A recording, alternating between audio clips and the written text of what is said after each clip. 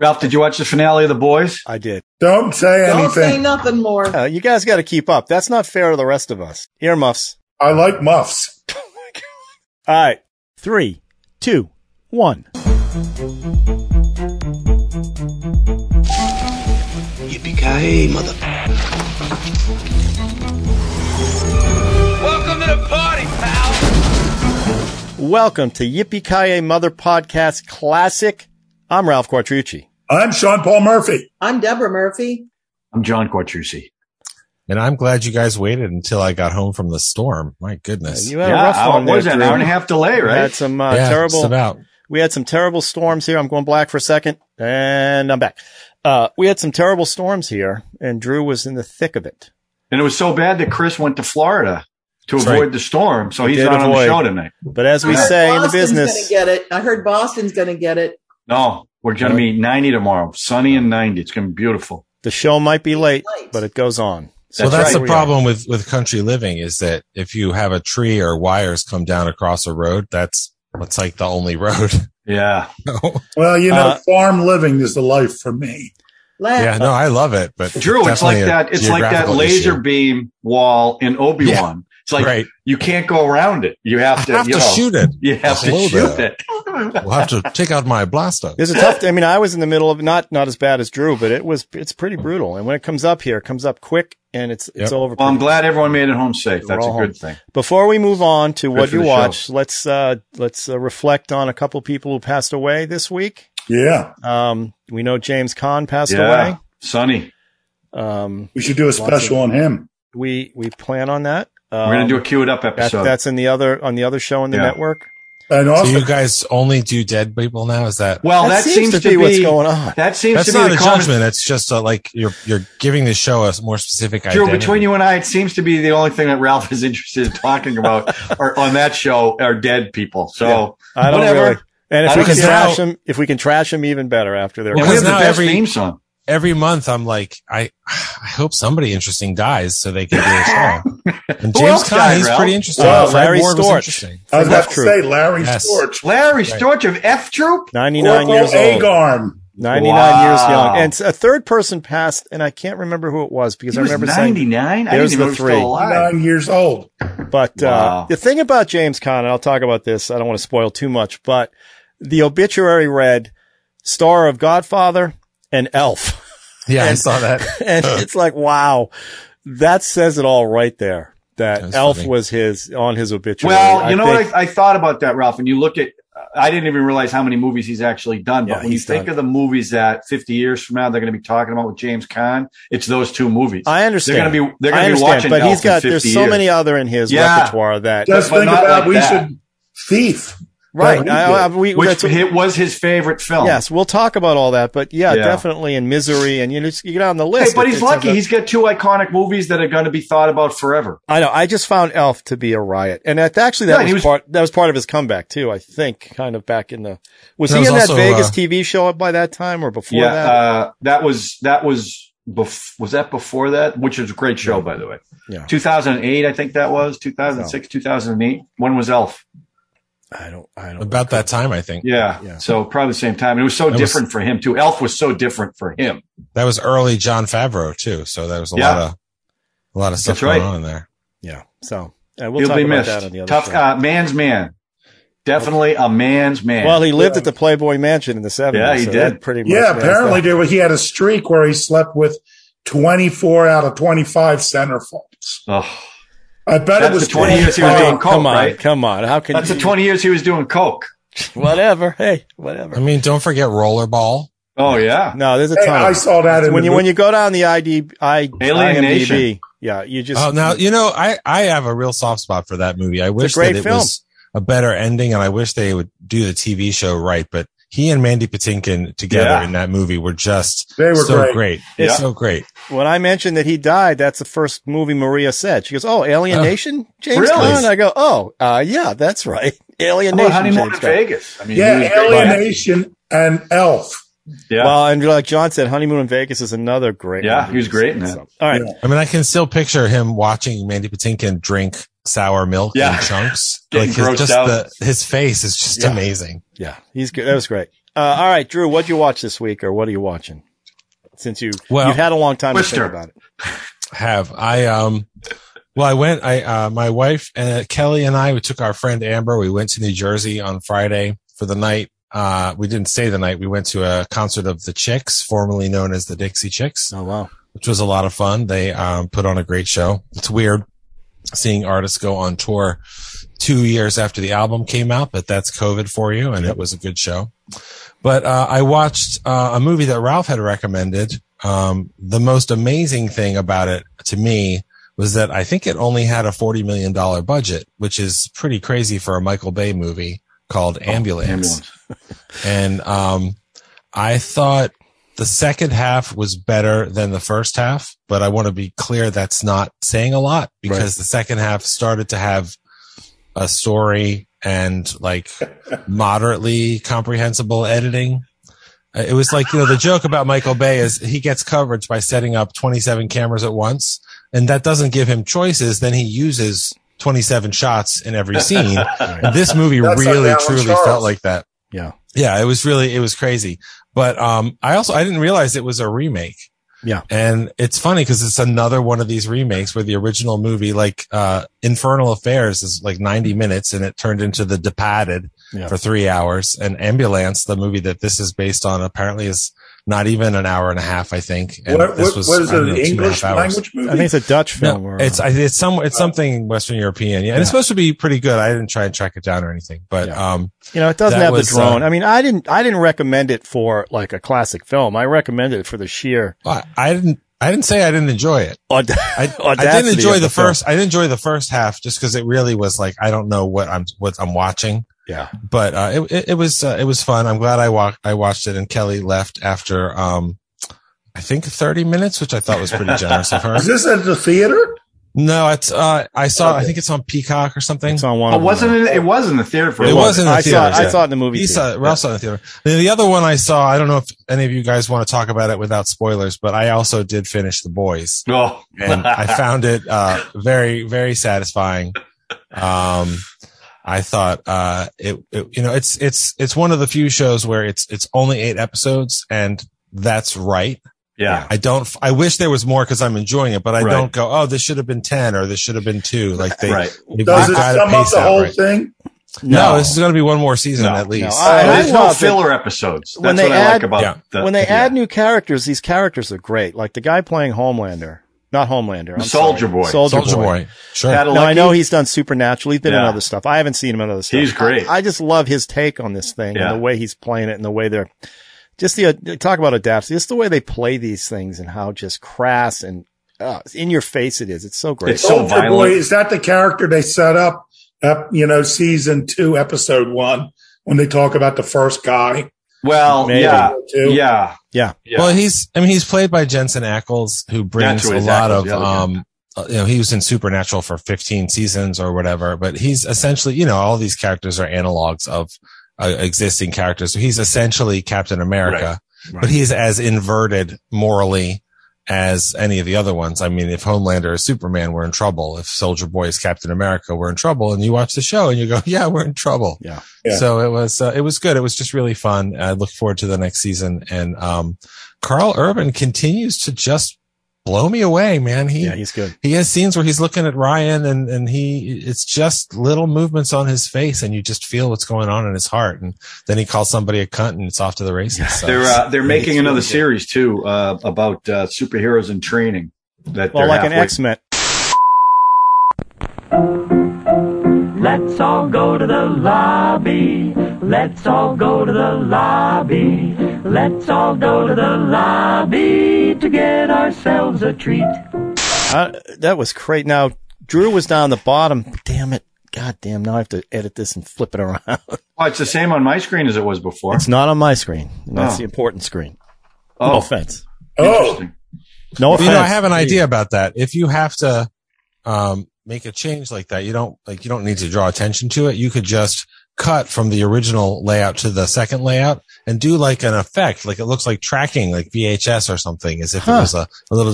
I think that might just be sort of unobtrusive. I'm just spitballing. I like when Drew's. I think Drew's. Now, what do I do? The Roku thing is not happening, so the continuity's all messed up. But that's fine. I still can tell it's A24 though. So right. All right. So where we were at was the Drew when we were talking about how disappointing it was that the Emmy nominations came out and Jason Mantzoukas did not get nominated for playing Tommy Lee's penis. I didn't hear that. How about Yellowstone getting no nomination? They got nothing? Oh wow. Nothing. I heard John you guys watched Julia. Julia. We were watching Julia. The Cinemax series about Julia Child. Oh. Not to be mistaken with the movie Julia and Julia. And it's about covering the times of her television series when she first started. And that is just wonderful. She's great. Who's playing Julia? Julia Child is playing Sarah Lawrence. Is that what you said? Sarah Lawrence. I thought it was. I could be wrong. Oh. It's good. It has her husband. It has Niles from, what's it, David Hyde Pierce or Frasier. From Frasier. Yeah. And in a real change of pace, he's playing like a really intelligent, uptight, waspy guy. Totally. Wow. How'd they ever think of him for something like that? How did he do that? That's a lot. Quite a stretch. Yeah, he's actually he uses acting skills. He's quite good. So we're watching that, but also I want to give a shout out to a show I've been watching streaming for 2 years. As the season ends, I begin to. At the end of season 5, I begin at season 1. Whenever I work, whenever I'm editing, I like to have something on, something that I've seen before. I can't listen to music because it makes me want to grab my guitar. So what I watch, and it was just taken off Peacock, is the Rockford Files. What do you say, Drew? Nothing. The Rockford Files. This is Jim Rockford. James, this is Jim Rockford. Please set the tone. Since the time it's been on, it's been my favorite television detective series. Stephen J. Cannell, right? Yeah. Now, I do that too? Are you listening to it while you're editing? You're not watching. I'm listening to it. Occasionally, I'll turn to it. But it has, for me, not to be distracted. It has to be something I'm very familiar with. Yeah, and I'm very familiar with this series. It has a great supporting cast. I think Jim Gardner is great. Yeah. And underrated for all he could do. His movie career was fantastic. He's passed away. Is there anything bad we can say about him? Yes, there is. Okay. What can you say bad? I remember this story from one of your friends saying this, and I can't remember which one, so nobody will get blamed. Chris Scharf? No. So he was on a commercial shoot, and they're telling him, after he does. Well, let me tell the story. So it was for Choice Hotels, and it was a tie-in to the movie Maverick, which was, the Top Gun sequel, small role in, and he was doing the voiceover for a commercial, a 60-second commercial, and they went in there first take. He did it. He was fantastic, but it was 70 seconds long. Oh, so the producer and the writer look at each other, and the producer leans in and says, "Mr. Gardner, that was great, but it's a little long." And he just leaned forward and said, and I'm sure he's used to hearing that all the time. Yeah. He just leaned forward and said, "So you hired Jim Gardner, but you don't want him to sound like Jim Gardner." And they said, "Oh, okay, we'll make it work, Mr. Gardner. Cut out some words." Yeah, exactly. That's the case. He was fantastic. Shatner used to do that too. These guys, Shatner would get, there's an audio thing out there. I heard that. Where Shatner's giving the guy shit. How do you want me to do it? How do you want me? Why don't you do it? Why don't you show me what you want? Show me how to do it. Yeah. And Casey Kasem too. Yeah, that's a great one. Casey Kasem with the top 10 countdown. Gardner had a reputation for being litigious. I was reading some stuff about him, and he did say he had a temper, but he said, "I have a very long fuse, but I do have a temper." Well, he held out on the Rockford Files. He held out on them for a contract dispute, the Rockford Files. Yeah, because he was wasn't he a producer on it too, if I remember right? Yeah, he claimed he was cheated out of a lot of residual. Yeah. He did the greatest Polaroid commercials with Mariette Hartley. And everyone thought they were married. They were married, yeah, that's great. And here's something really stupid. To punish him on Rockford Files season 5, they got rid of the actress who played Beth as lawyer. And she was one of the best things in the show. It's sort of but he liked her apparently, not romantically or anything, but He thought she was really good. So they fire her to sort of teach him a lesson. It's like you weaken your own show to try to teach the actor a lesson. I like the Stuart Margolis. He's Angel. Fantastic. What's his name? He was Angel. Yeah. Anyway, that's all I just know his name. Tom Selleck got Magnum because of the PI he played on that show. That's one of the best episodes of the show. He played Lawrence somebody. But he was like the perfect detective. Like Margolis was in something earlier with Garner. And he said, hey, I want you in this new show. And he's like, well, I'm trying to get direction. He's like, I'm trying to get work as a director. He goes, well, do that. Whenever you have a couple of weeks available, call us and tell us, and we'll build an episode, put you in the episodes. So basically, he wasn't in all the time because he was doing stuff. But anytime he was free, he'd call them and say, hey, I'm going to have this month off or these weeks off. And they'd put him in a show. He said nobody else would ever think to do something like that. And don't forget Noah Beery. Yeah. Oh, he was terrific. Yeah. Originally as his had somebody else. Rocky. Wasn't he Rocky? Was that his name? Rocky? Yeah, Rocky. Yeah. It was a great cast. Great show. Those who played the cop too.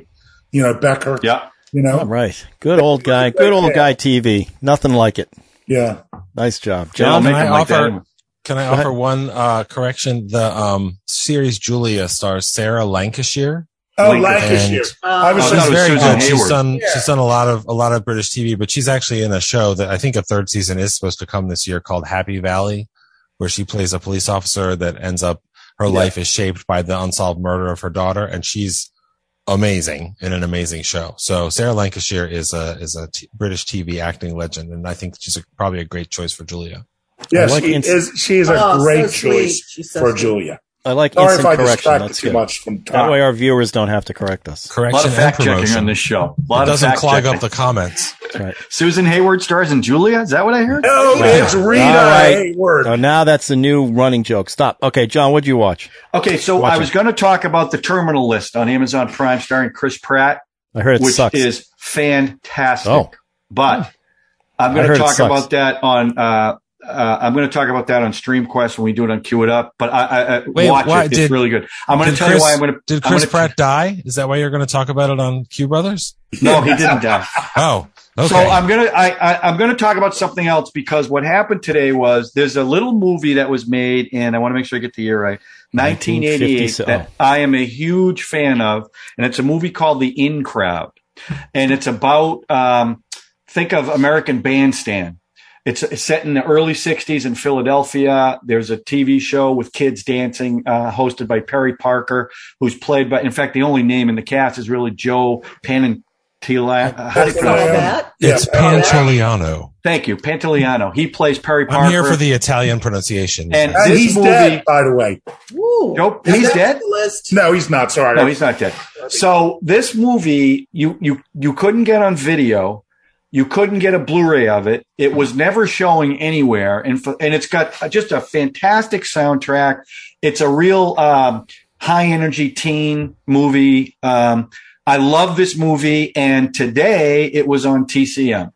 So cool. I watched it before the show and I had the same feelings I always have about it. I don't know if you'll like it, but there's great dancing in it. The soundtrack is fantastic, and it's got a really sweet love story. And although the cat Donovan Leitch is in it, who's the son of the singer Donovan and the brother of Ione Skye, and I don't really know if you'd recognize anybody else in it other than the guy who plays Perry Parker, who's fantastic in it. So different from anything I've ever seen him do. It's such a fun movie. It just reminded me of high school, or not high school, but yeah, it did kind of, because I was doing plays back then, and our group of friends were always doing crazy stuff, dancing and singing. And it's just such a fun movie. And to see it again, I have not seen it in a long time. It was just a smile on my face the whole time. So I recommend it if you haven't seen it. It's on TCM right now. It's going to be on HBO Max, I assume, because they have that hub. But if you get a chance, I think you'll like this movie. So take a look at it. The In Crowd. Okay. The In Crowd, yeah. There's another horror film called The In Crowd. This is the 1988 musical. It's really good. Really good. Awesome. All right, I'm going to talk about two things quickly. One of them is political. I'm sorry I'm going to do it, but I'm going to do it. Just a shout out to Jamie Raskin in his January 6th hearing today. The guy's amazing, constitutional scholar, doing a great job. Yeah. That's all I'm going to say. It's great. You should. John, are you sure you don't want to make a statement? Should be proud of I'm very proud of my congressman. He's my congressman. So. Oh, you should be.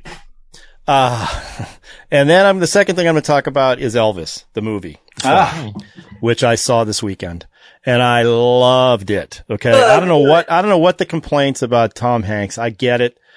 He went for an acting thing here and whatever. I don't care about Tom Hanks. He was good. It's from his perspective, but the Elvis stuff is just phenomenal. And the kid is phenomenal. If Remy Malek gets it for wearing the funky teeth, this kid better get the Oscar because it was an amazing performance. He did all his own singing, right? Most of it. Not all of it. They blended it with Elvis. Yeah.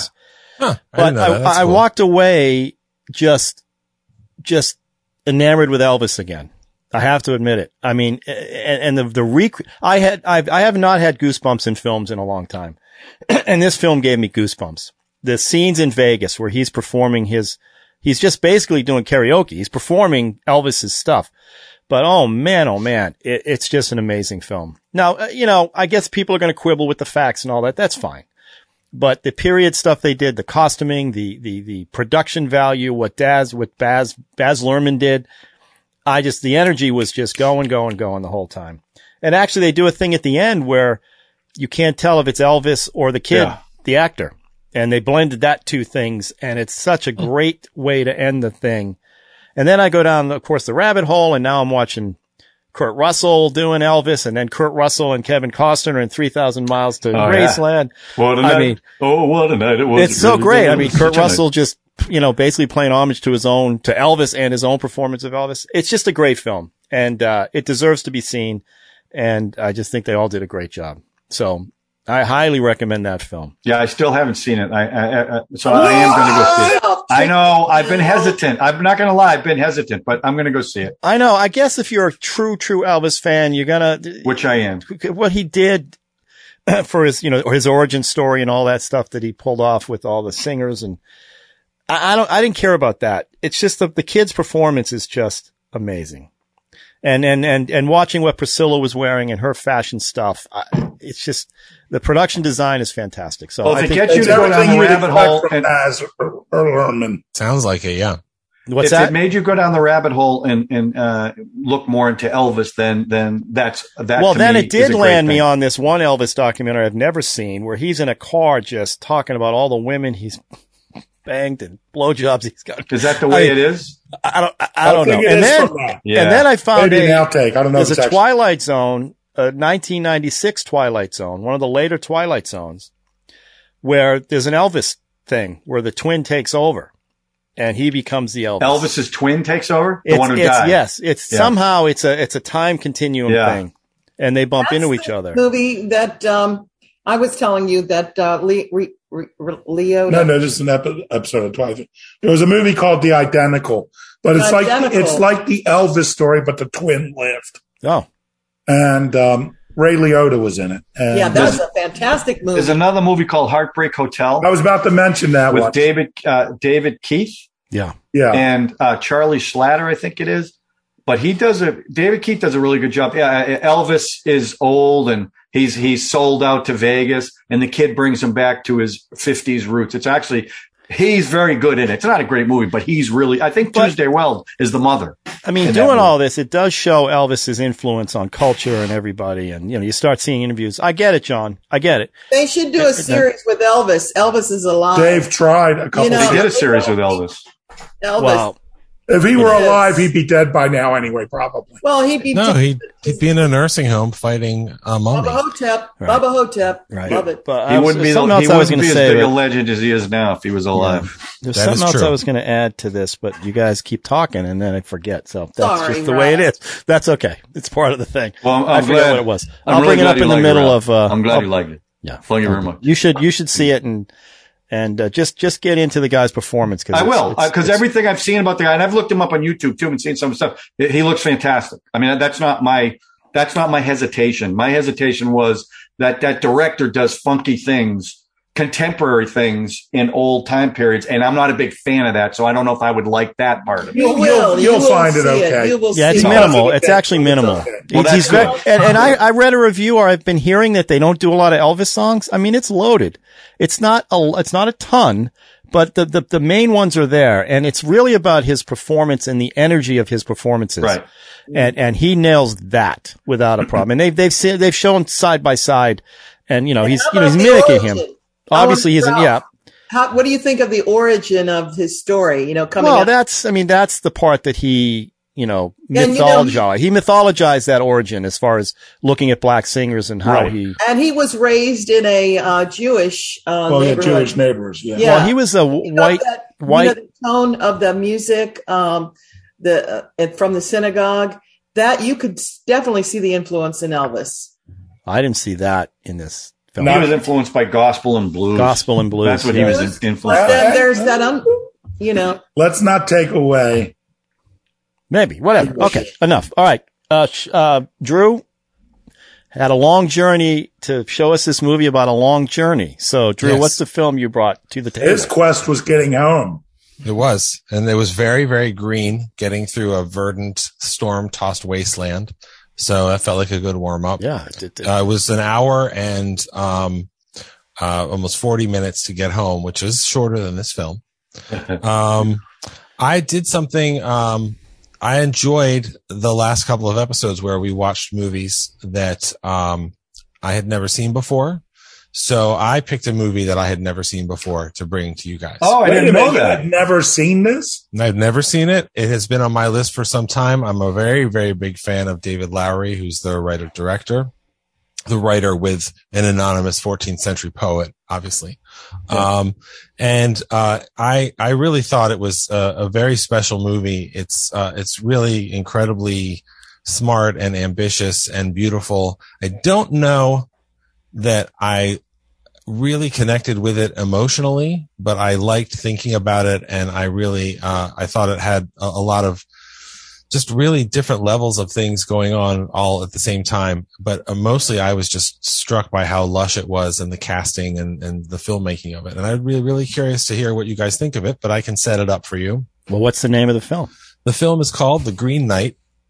It is based on the Arthurian legend, the Sir Gawain and the Green Knight. That is a 14th century poem. It's one of the stories of King Arthur and the Knights of the Round Table, which is, one of those things that is just part of culture at this point. And there have been many, many different versions of many different stories to varying degrees of success of King Arthur and of his knights in movies and books. And I mean, literally hundreds of years. And Arthur, the person that may actually have been Arthur is probably from about the 6th century. And the common image of Arthur is, like Middle Ages, 15th century, big, suits of armor, all that kind of stuff. And there've been a bunch of Arthur movies in the past few years that I haven't seen, like Guy Ritchie's movie. Friends, brothers and sisters, who can regale me and my queen with some myth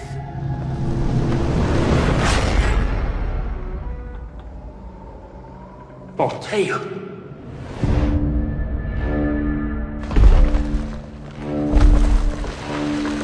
O greatest of kings, let one of your knights try to land a blow against me. Indulge me in this game. I will meet thee.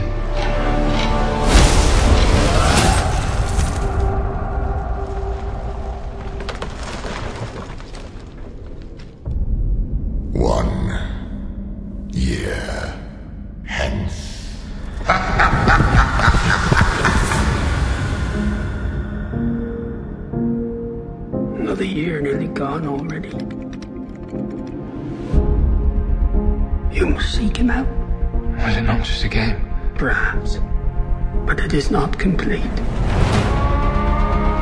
You'll find no mercy, no happy end.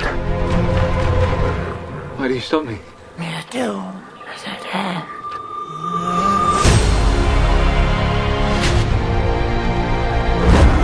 You rest your bones. I'll finish your quest for you.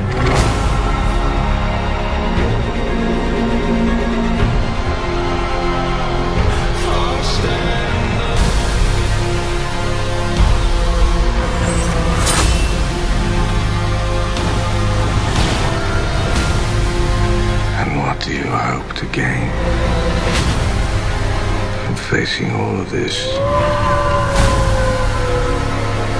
Honor.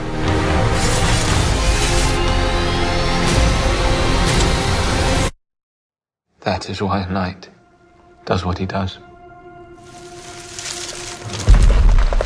Are you ready?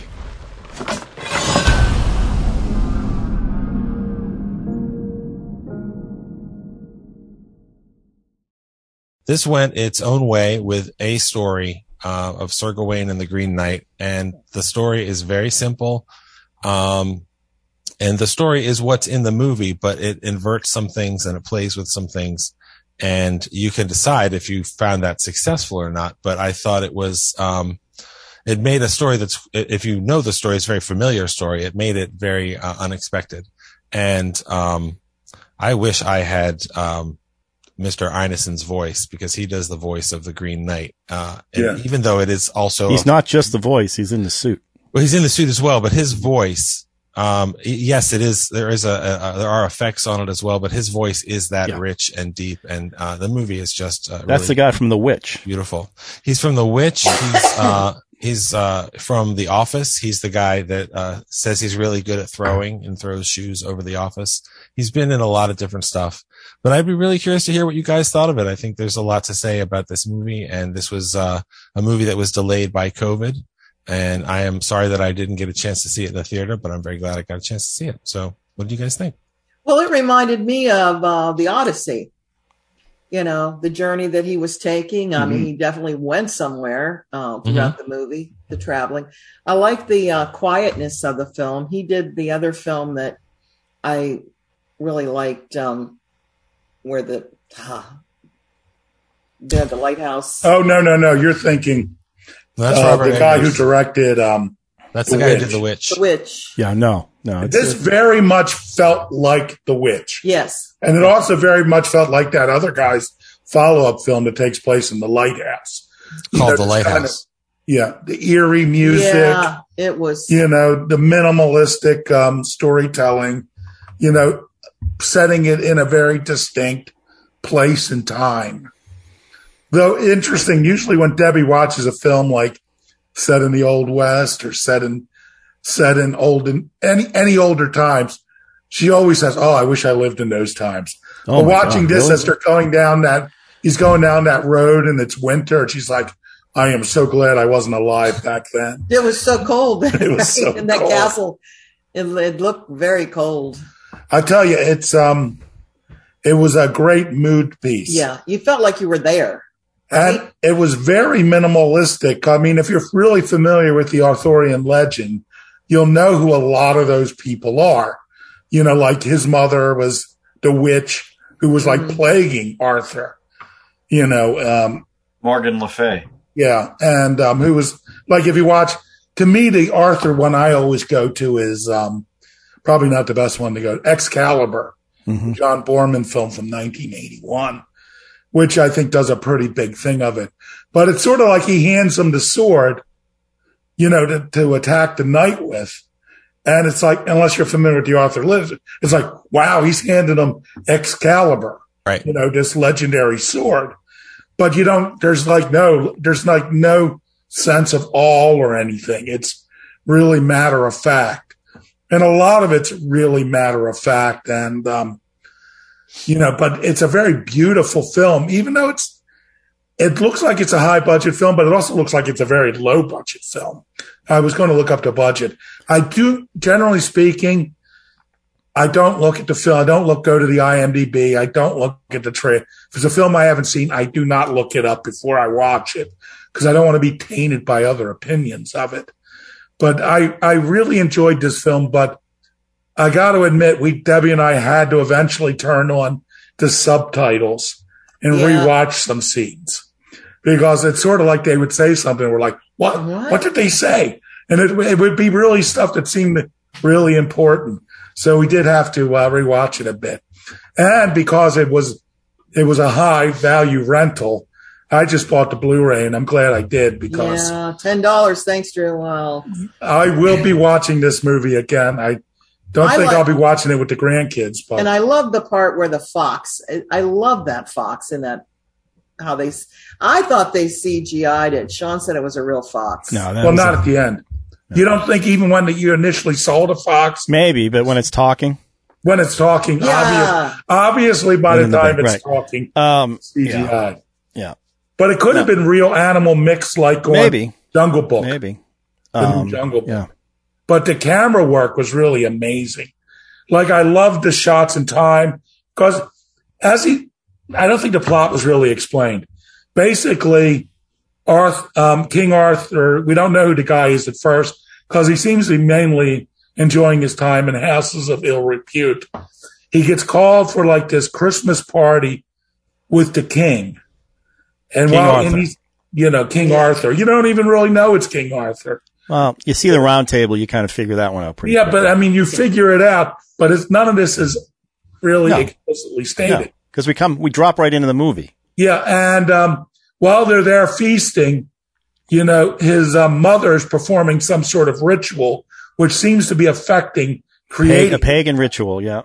And, those are the best Arthur's sister. Yes, King Arthur's sister. Which was the mother of the hero.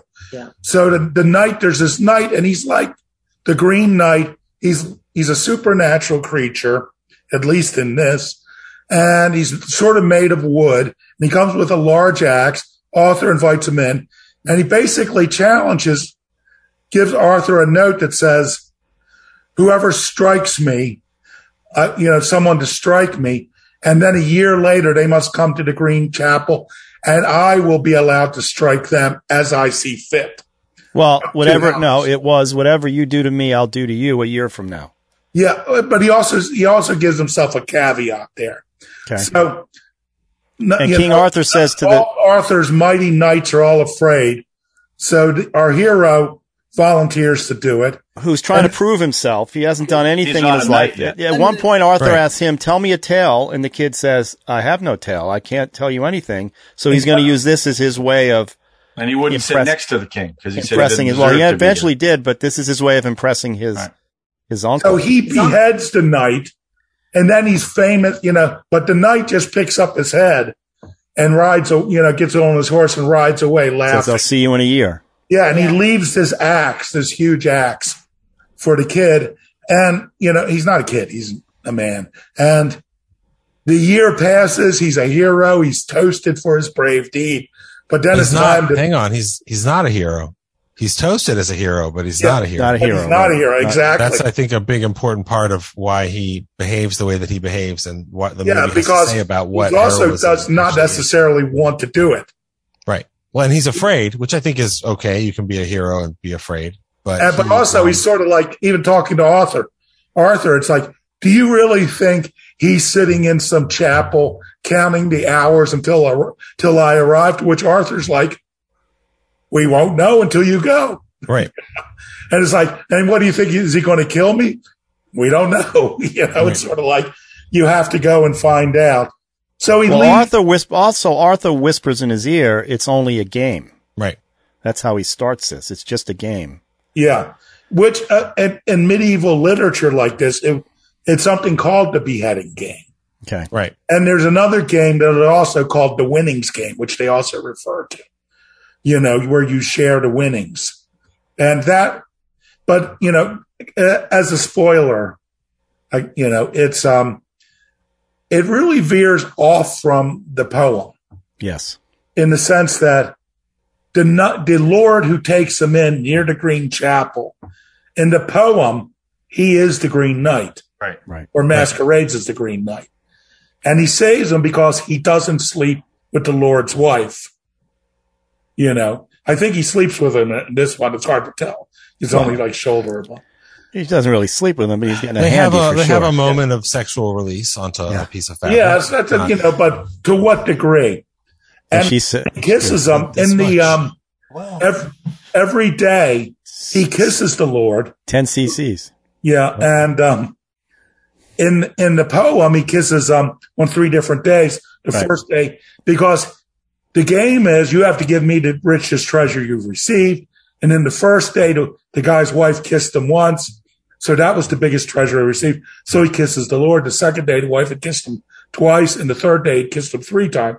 So he kisses him 3 times. They obviously abbreviated. Well, the third time she kissed him 3 times and gave him the sash, the magic sash. Right. Yeah.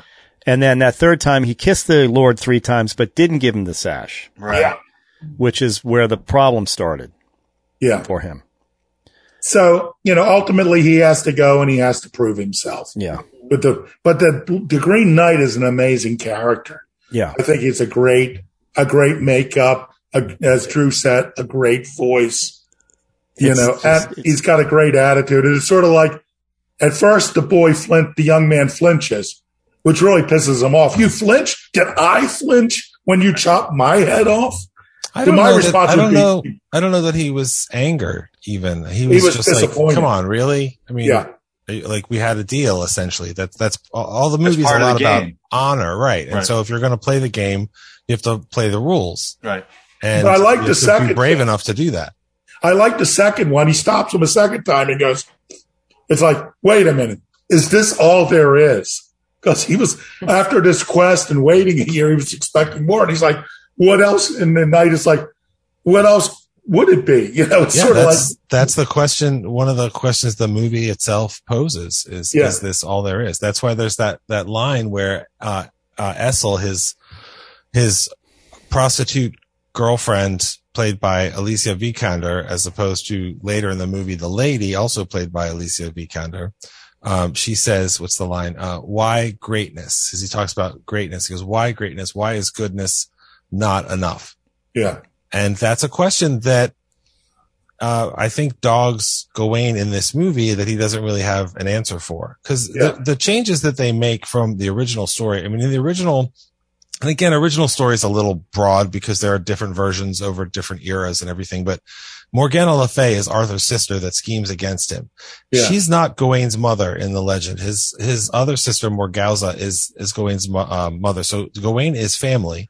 But when we meet him, he's a knight. He's a noble knight. He's the knight of Sir Gawain and the Loathly Lady. He's, a good man. This Gawain is, Morgana's sister and Morgana's son. And still, like you said, an unproven boy, essentially. He doesn't seem to be really that highly thought of, although Arthur gives him the opportunity to step up. But the original Green Knight, himself was created by Morgana Le Fay to go in and essentially to, be a problem in even an attack on Arthur. And Gawain steps in. It's like, oh no, I'll stand up for the king. I'll play the game. This, I think you could argue that Morgana Le Fay, his mother makes the Green Knight as a way to test her son's mettle, to make him better for the world. And then the rest of the movie is about how he isn't good enough. I mean, he fails on every count. Yeah. He doesn't live up to the values of chivalry, like piety and generosity and all these different things, or even honor and all these things. He's ambushed by 2 women and a boy. You know what I mean? Well, that's because he wasn't generous. Right. He brought that on himself. I mean, the kid, first of all, the cast in this movie is ridiculous. I mean, Barry Keoghan is the boy that he meets, and he's, recently he was the Joker in the new Batman, but he was in Dunkirk. He's been in a ton of stuff. He's amazing. And, the first thing he says is, I'm looking for my dead brothers, which is an opportunity for Gawain to be like, oh, that's awful. Let me help you. But he doesn't even do that. And then he throws him a coin when he gets directions. So I don't think people deserve to be killed in the forest, but I don't really feel that bad that they punished him because he had the chance to be a decent person to this stranger and he wasn't. And there's a lot of that. Like when he finds Erin Kellyman as Saint Winifred, which is a different story, the headless woman, that's not part of the original story. It's its own story. And Erin Kellyman, by the way, she's in, a bunch of stuff. American Winter Soldier. She's in, Solo. She's the head of the gang that you think is a villain that's really the rebels. And, she's a wonderful actress. So it was a little delight seeing all these people show up for these little vignettes. But, he's going to go and get the head of this woman who tells him this terrible story of being stalked and murdered. And he's like, well, what do I get in exchange? Exactly. That's probably pretty awful. The crassest thing he does. Yeah, it's pretty awful. Other than taking the baby away from its mother later. Yeah. I mean, it's a very different concept of Sir Gawain as the knight. It's not the poem. He flipped the poem. Yeah. I saw this 3-4 months ago. Oh, really? Yeah. Cause I had heard all about it and I wanted to watch it. And I was confused. I had no idea about the poem. And I was confused as hell when I watched it the first time and had to do the dive and figure out what's going on. And I didn't really quite get in enough as I did this time. Because when I watched it this time, I had a slightly better understanding. But then I started watching Joseph Campbell, you know, the myth guy. And he mentioned specifically the poem that this movie is based on. And he goes through the whole poem in this clip on YouTube. And that poem was a knight. The guy was a chivalrous, whatever. He was a knight, where this guy isn't. I just thought this director impressed the hell out of me, on many reasons. I mean, I saw a clip of him explaining the scene that they created when the Green Knight first comes in. And half that film is matte paintings on the side. All those extras are matte paintings.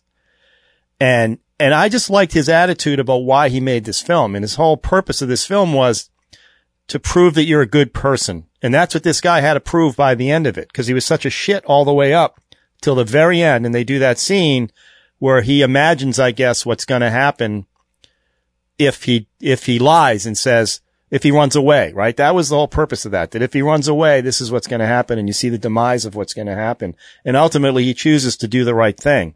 And we don't know how it ends. We're not given a clear ending. He didn't kill him. We don't know. You don't know that. We don't know if he's going to be the king. No. Yeah.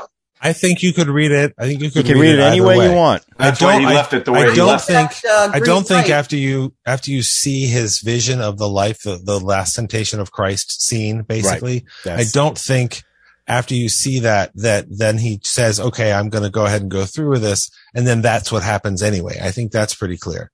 But he says, I'm going to let you strike the blow. And the last line of the movie is basically, okay, off with your head.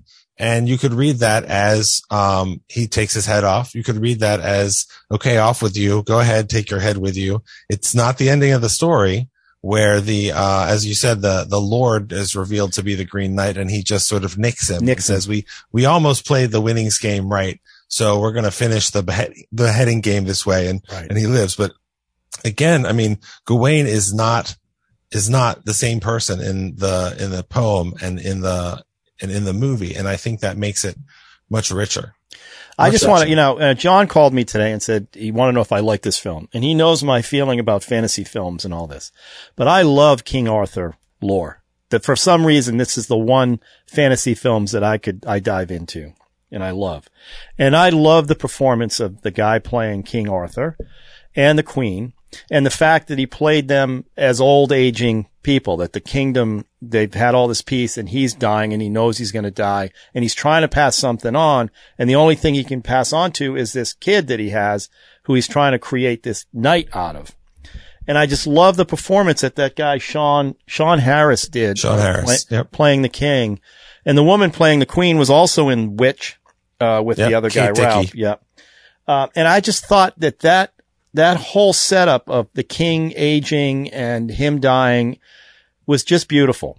And also the circle of life that's throughout the whole movie, including their crowns, which have the circle, that puppet show that shows circles become a big thing, that everything repeats itself. It's all cyclical. And one of my favorite scenes is when he's struggling to get out and it pans around and the seasons change.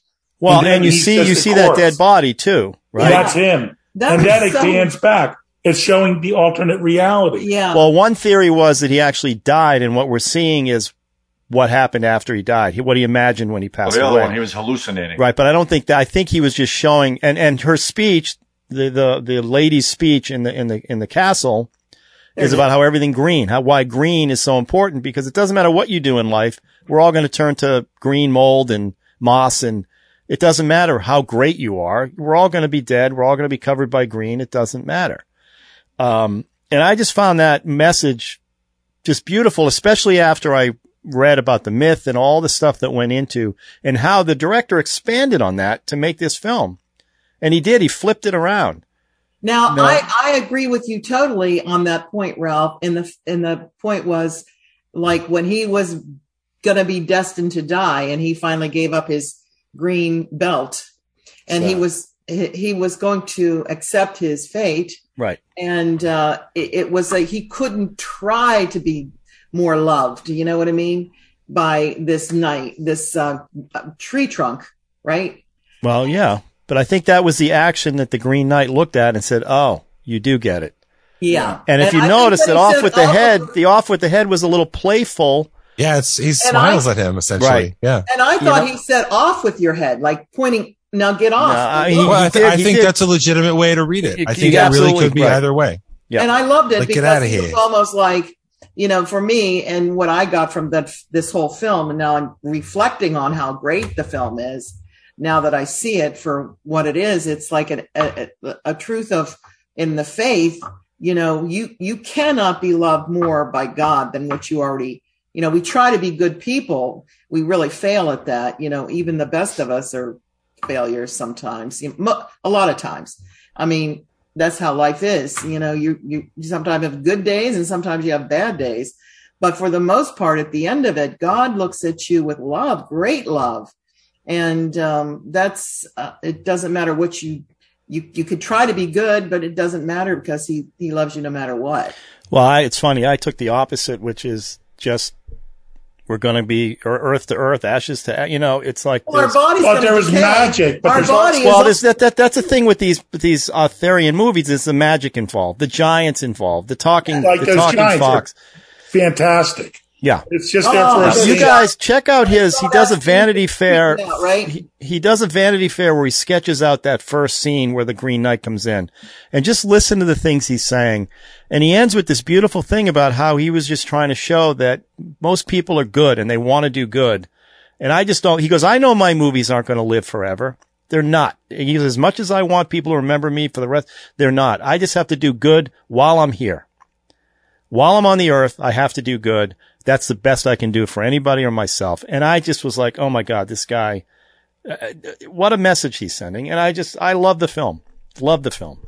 Yeah. I'm interested to hear what John has to say. Yeah, John. Well, so I'm big in the Arthurian legend. Okay. I read Once and Future King. I love Camelot. I love Excalibur. I love all those movies.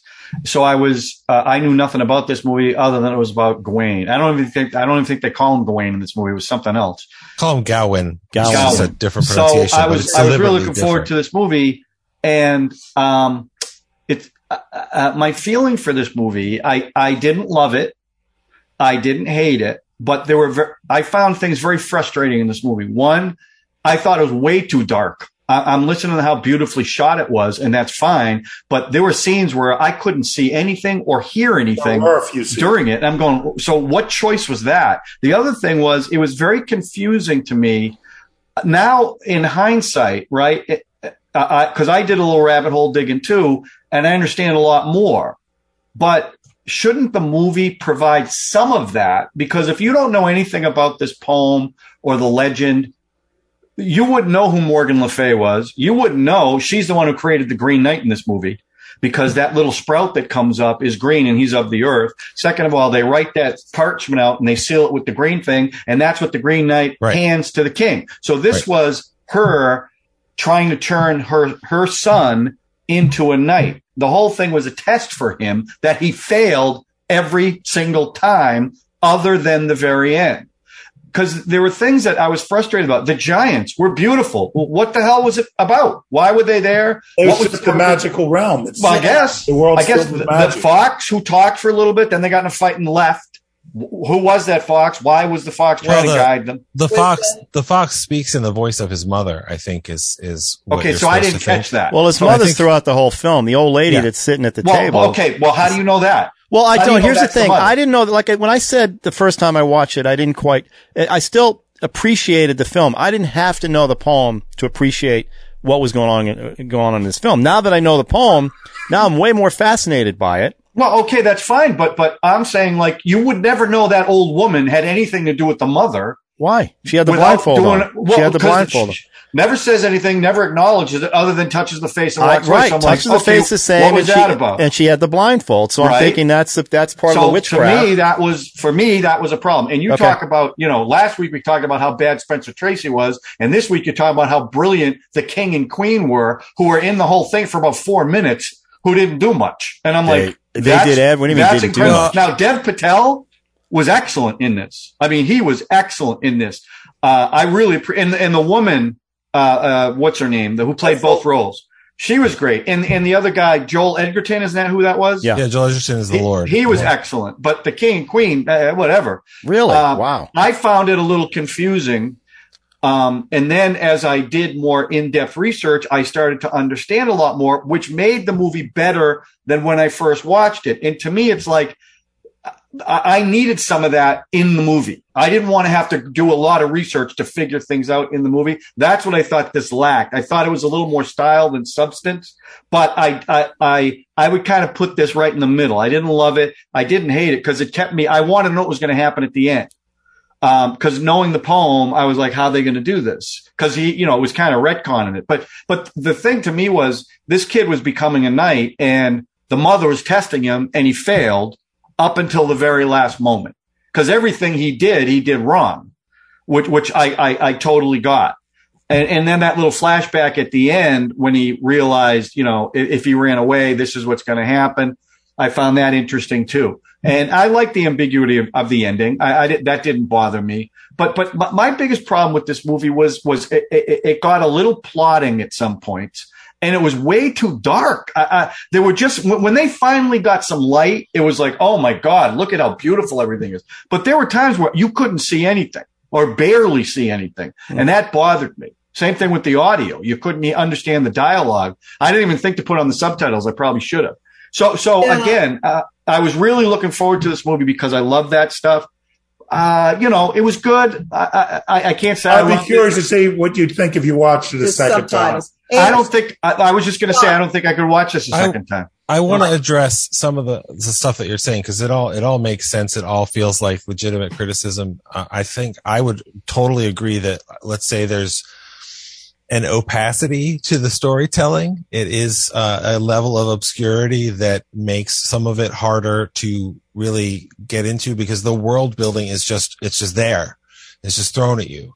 And some of what is the world building that's just thrown at you, you should already know because you would be familiar with Sir Gawain and the Green Knight, because that's just a big part of English literature, history, all these sorts of things. So if you're not familiar with that story at all, which, I mean, that happens, that is going to be a lot more to figure out. And then learning about it after, you're going to learn more about it like that. Yeah. The darkness, it's interesting because it's a fantasy movie, but it's based on a King Arthur story, which is a historical story about a moderately historical figure that's been constantly reinterpreted.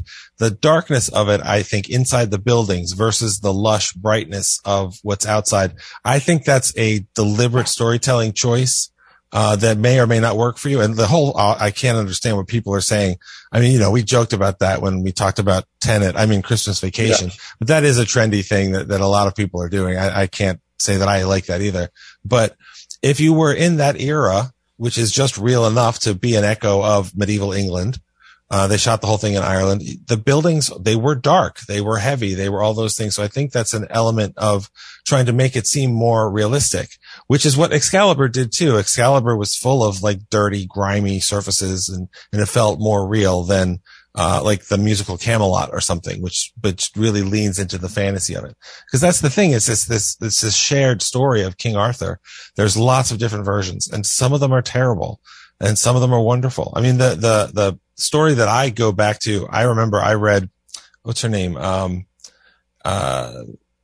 Rosemary Sutcliffe. She wrote like children's versions of King Arthur's stories. She wrote 3 books about it.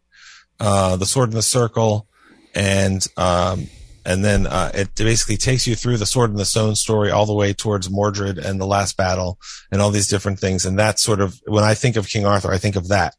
And other people will think of different movies. They'll think of different books, different stuff. So this is like David Lowery sort of saying, this is my version of the story. But I definitely understand the feeling left out part, because I didn't grow up Christian.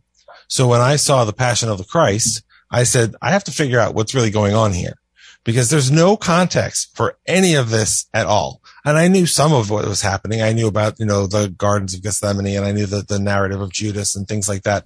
But like all these specific things, I mean, I was interested in it enough to say, I want to know what's going on. So if you don't know, like, I don't understand why this is happening, because you don't know the story, then yeah, you're not going to get the inversion of it until later, which I'm glad it makes you want to go and learn about that stuff, because the movie it's so thoughtfully constructed that even when stuff doesn't work, and like I said, it didn't get my heart. It didn't grab me that way, but it grabbed my heart more than other things. I did actually, but I tell you, I do love. It's like I'm we're talking about with young kids like Elvis. It's sort of like on this, it makes. I think on one hand, it would be frustrating that a lot of people, younger people who aren't into the classics, would have a hard time even figuring out it's Arthur unless they looked at some materials about it. But me true. As a person, I liked it's like, oh, that's Excalibur, man, and they're not even saying anything. I really like the sense that it was ordinary. But again, if you take all that away, forget that let's say it's not King Arthur, it's just some other, but it's still a story about someone having a journey and they have to prove themselves or not. I mean, I think it works as that, but take away all that. I'm surprised that, John, you surprise me sometimes because I just found the acting. It's funny where we get literally cross our swords here, but I found the king and the queen, the king in particular, his take on King Arthur, I just thought was fascinating. I thought that's something you'd go, where that guy came from. I mean, he was acting kingly. Lowry talks about they staged that speech he does about Christmas and being with my friends. And he was just going to stand at the end of the round table and do the speech. And Sean Harris, the day of the shoot, said, I think I'd like to walk around while I'm doing this speech. And Lowry's raving about this guy's acting choice to do that move and do that speech because it put him around with everybody and it made him more part of the fact that he's a camaraderie with these knights and these people are friends of his. I just found all the choices they made to be really strong. And then when I found out that the actor Ralph was in the suit on the horse, the guy's actually a horse rider, and that was no CGI at all. That was all a costume that they created. It just I was blown away by all the choices this director made. I love practicals. Right. And he made me love the film. His passion about this film made me love it. And I want to see it again. You didn't feel that way when you first saw it. Now. No, when I first saw it, I was confused and I was a little like, why don't I, and feeling like I should know this stuff. But still, when Drew brought it for this one, I go, I'll give it another shot. And I'm glad I did because it allowed me to get more into it than I did the first time. Finding out about Joseph Campbell and all the other stuff I read about it and how important this poem was and the fact that he flipped it and he made him not a knight. And that scene at where she seduces him in the bed and she says, "You're no knight." She's dismissive. "You're no knight." We had to back that up to hear what she's. It's just so strong, and that's why you backed it up. That was one of the scenes you have to back up to see what she said. Why she said that. But everybody he met, there was a test for him, and he failed the test. He failed every test except the last one. Yeah, that's the tension is that he's not a knight yet. Right. The whole movie, and he might never be a knight. I want to say something about the King Arthur performance. Sean Harris is an incredibly talented actor. He's been in a lot of stuff, and he is one of those guys that's very different in every role. I don't know if you saw Harry Brown, which was that Michael Caine Death Wish. I did see it for senior. Yeah. He plays a drug dealer villain in that movie. That's really one of the most terrifying things I've ever seen. It's the same guy, and he plays the villain in the last two Mission Impossible movies. Right. And he is terrifying. And he's in Prometheus too. He's in Prometheus. He was in the Red Riding series, TV series. Like he's been in all these different things. But in this, I didn't know what to expect because remember, we don't usually see Arthur as old. No, we don't usually see Arthur as old, and Guinevere is essentially the same age. The closest I could think of was that movie First Knight with Sean Connery as Arthur and Richard Gere as Lancelot and, Julia Ormond as a much younger Guinevere. And First Knight is a movie that I would describe as, if I'm going to be generous, a movie and not good. But I think, it's again a wrinkle on something that you already know. Now, if you don't know that it's King Arthur, if you don't get that it's King Arthur, then you're going to miss that level of it. But I think, Oh Brother, Where Art Thou is a fantastic movie by the Coen brothers. If you know it's the Odyssey, you will get another layer out of it. But you don't need it. If you've watched it again, you don't need it to enjoy it. I agree. But you enjoyed it more this time, Ralph, because that's right. You needed it for this. Well, because the movie made me want to find out more, which is all I care about when I watch these things. Now, when I was watching this film, John, I was laying down and I had to sit up because it, you have to really watch it. And once we changed the subtitles in, it changed everything. Yeah. Because then you get more in, it draws you into it. And it's just. It's funny. I had no problem. Yeah. I found that frustrating. And I didn't find it too dark either. I thought it was lush and just. There was only like one or two scenes. I'm like. Desolate when it had to be desolate. The giant scene is an amazingly. Yeah, it is. It is, but they were saying, I know what Drew's saying. I totally get that. You're using natural lighting because that's what existed then. I get that, but it was frustrating for me because I couldn't see anything. So I would have liked a little bit of light. And when there was light, it was beautiful. Yeah. No, we should bring in Barry Lyndon. Yeah, I was just going to say that. It's a descendant of Barry Lyndon for sure. And, there are other movies that use a lot of natural light in this era that I think look a lot bleaker, like Monty Python and the Holy Grail. I mean, this movie is gorgeous. Holy Grail is a fantastic movie, but it's not pretty. Right. It's more like the Dirty Excalibur, which also has beauty in it and stuff. But, I have to say, I don't know if any of you guys have seen this. I kind of guess Ralph has. I don't know if you have, Sean. But when that fox turned around and started talking, which by the way, my dog Hazy loved. I mean, she was rapt when that fox started talking. It was kind of amazing. I immediately got really worried because I thought of the movie Antichrist with Willem Dafoe, which has a lot of talking foxes and genital torture, but it didn't go in that direction. So I was very happy that it wasn't that way. Well, I just saw. Foxes are a big symbol in all these poems too. I mean, they represent the death. I don't know. There's, again, I went down the rabbit hole. Believe me, I'm not a scholar at all about this stuff, but, it made me more fascinated about the poem as well and why he flipped things around the way he did, the choices he made. Well, it's a legend. It's a legend, and legends are pliable. And Arthur's legend is as much a legend for us as Americans as it is. I mean, we are the seed of Albion. We are descended from England. Those are our roots. And so I think Arthur is a legend and a story that, any human can connect with. But if you're looking into the sort of the national past of this country, we are, something that came out of England. So I think there's an affinity for that. And I think there's a reason that it resonates around the world. And it does help. And this one won't resonate around the world. No. It's definitely not as broadly pitched, but I think I was so happy I watched it, and it was so worth the time to get into it and pay attention. Have you seen his movie, The Ghost Story? I haven't seen that one. I'm actually afraid to watch that. I've heard that it is absolutely beautiful and devastating, but also I really don't like Casey Affleck. Oh, wow. So I'm not sure if I want to do that. He did as an actor, as a person, as a person. Yeah. He also did. They've done all these live action Disney movies. One of you guys, I think it was Sean, maybe you mentioned The Jungle Book earlier. That's one of the few live action Disney adaptations I think that was made. And the other good one is Pete's Dragon, which David Lowery did with Bryce Dallas Howard and Carl Urban. And that's fabulous. And he did Ain't Them Body Saints, which was his first feature. And it's cut from the same beautiful, thoughtful cloth. Not for everybody, but this movie is also definitely an A24 movie. I was about to say, this definitely may be my favorite A24 movie. Oh, really? Okay. Yeah, I don't know what that A24 is the studio that produced it and released it, and they make very distinct, beautiful, often strange. I think they did the X film I talked about last week. They did that. They did Lamb. I mean, there are people who devote themselves to collecting all the Blu-rays of all the A24 releases, and it's a Midsummer.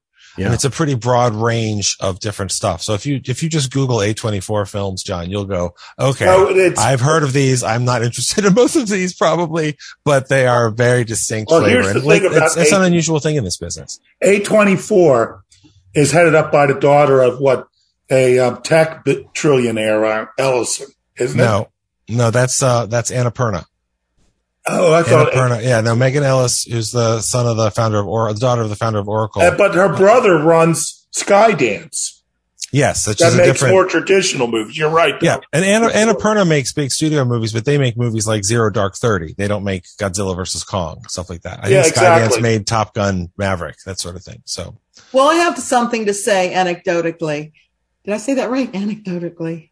Close enough. It's close. Maybe no cigar. But we saw this movie Sunday, right? Yeah. And then Monday, the strangest thing happened. I'm taking my granddaughter home after a whole day, and she lives up there in Lutherville, and we're driving parallel to this fox running parallel to like he's in a race with us. And I said, Mara, look there's a fox running with us. She goes, oh my gosh, there's a fox. And he was like running right with us and just jaunting, how you see it, how beautiful a fox runs or walks gingerly. And trots. Exactly. Drew, he was trotting. They trot. And I stopped the car and we were watching them, and he sort of stopped, and I said, hey, buddy, like that. And he looked at us. I rolled the window down. I said, hey, buddy, like that. And he went like this and looked at us like to nod. It was beautiful. And he said, go no further. Yeah, I was going to say. There's only doom at the end. Did he tell you not to go to the Green Chapel in Lutherville? Yeah, I said, let's not go to the Green Chapel. I assumed that the fox, back to the symbolism of the movie, that the fox was somehow under the control of his mother. Maybe. But then he got a guide, right? Isn't the fox a guide? Or did the mother assume he would fail when he went? That's what I was wondering. No, I think no. I don't think she was. I think she was hoping he would succeed. Yeah, but I'm thinking that perhaps I assumed that the fox was enchanted by the mother, and that the warning was from the mother because she assumed he was going to fail in there and end up dying. I think the fox was just a fox that could talk. That could talk. Yeah, the talking throws off that theory a little bit, Debbie. Well, it's just one of those talking foxes, Yeah, you'll run into them every day. Well, we can rate this, I guess, but I think it was a good choice. Yes. Yeah. And very bold. It's bold. It's bold to pick one you hadn't seen. Yeah, I like that, Drew. You didn't tell us that. I like that. Well, I told you there was going to be two movies because I didn't realize that you couldn't just rent this, and it's fine if you didn't want to spend $10 to buy it. I had to buy it, whatever. Yeah. It was worth it.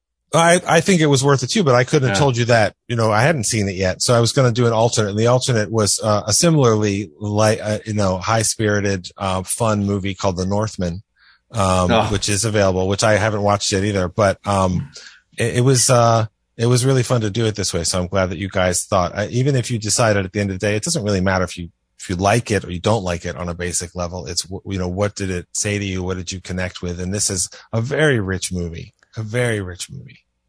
All right. Well, let's rate it. Yippee-ki-yay. Yeah. I say yippee-ki-yay, John. I would say this. If you just want to watch a movie, I can't recommend this. If you want to watch a movie and do a lot of research after you see the movie to make you appreciate it more, then I would recommend this. So I'll give it a yippee-ki-meh. Yeah. Okay. Now, I have something I want to talk about before. What do you say, Drew? Drew said yippee-ki-yay. It turns out. Okay. I want to talk about something before we. So Debbie's got the next film. Yes. Debbie's the last, so we'll deal with that. I want to talk about John. Don't you want to spin it and we'll make sure? We don't need to spin it. She's already got it. Debbie, you're in. Do you know the movie yet? Yes, I do. You already know it? Yes. It's been a long time I've been wanting to present this film, Notting Hill. Notting Hill. Julia Roberts? Hugh Grant? Yeah, Hugh Grant. Susan Hayworth? You said it was brave to pick a film I hadn't seen, and the reason I took that chance is because of Debbie's inspiring Spitfire Grill episode. Yeah. Because I said either way, it's going to be good stuff. Notting Hill. Interesting. Okay. So, Notting Hill. I'll go back now, to why? Notting Hill. Let me ask you this. Why? Wow. What's the purpose of that one? What are you trying to? My favorite scene. There's a scene in that film that's my favorite scene. So you're picking a movie, you're showing a movie for one scene. Now, don't tell us the scene. Yeah, don't. Our game will be to guess your favorite scene. Okay, you know what it is. I don't know. I think I've seen it once a long time ago. I don't remember.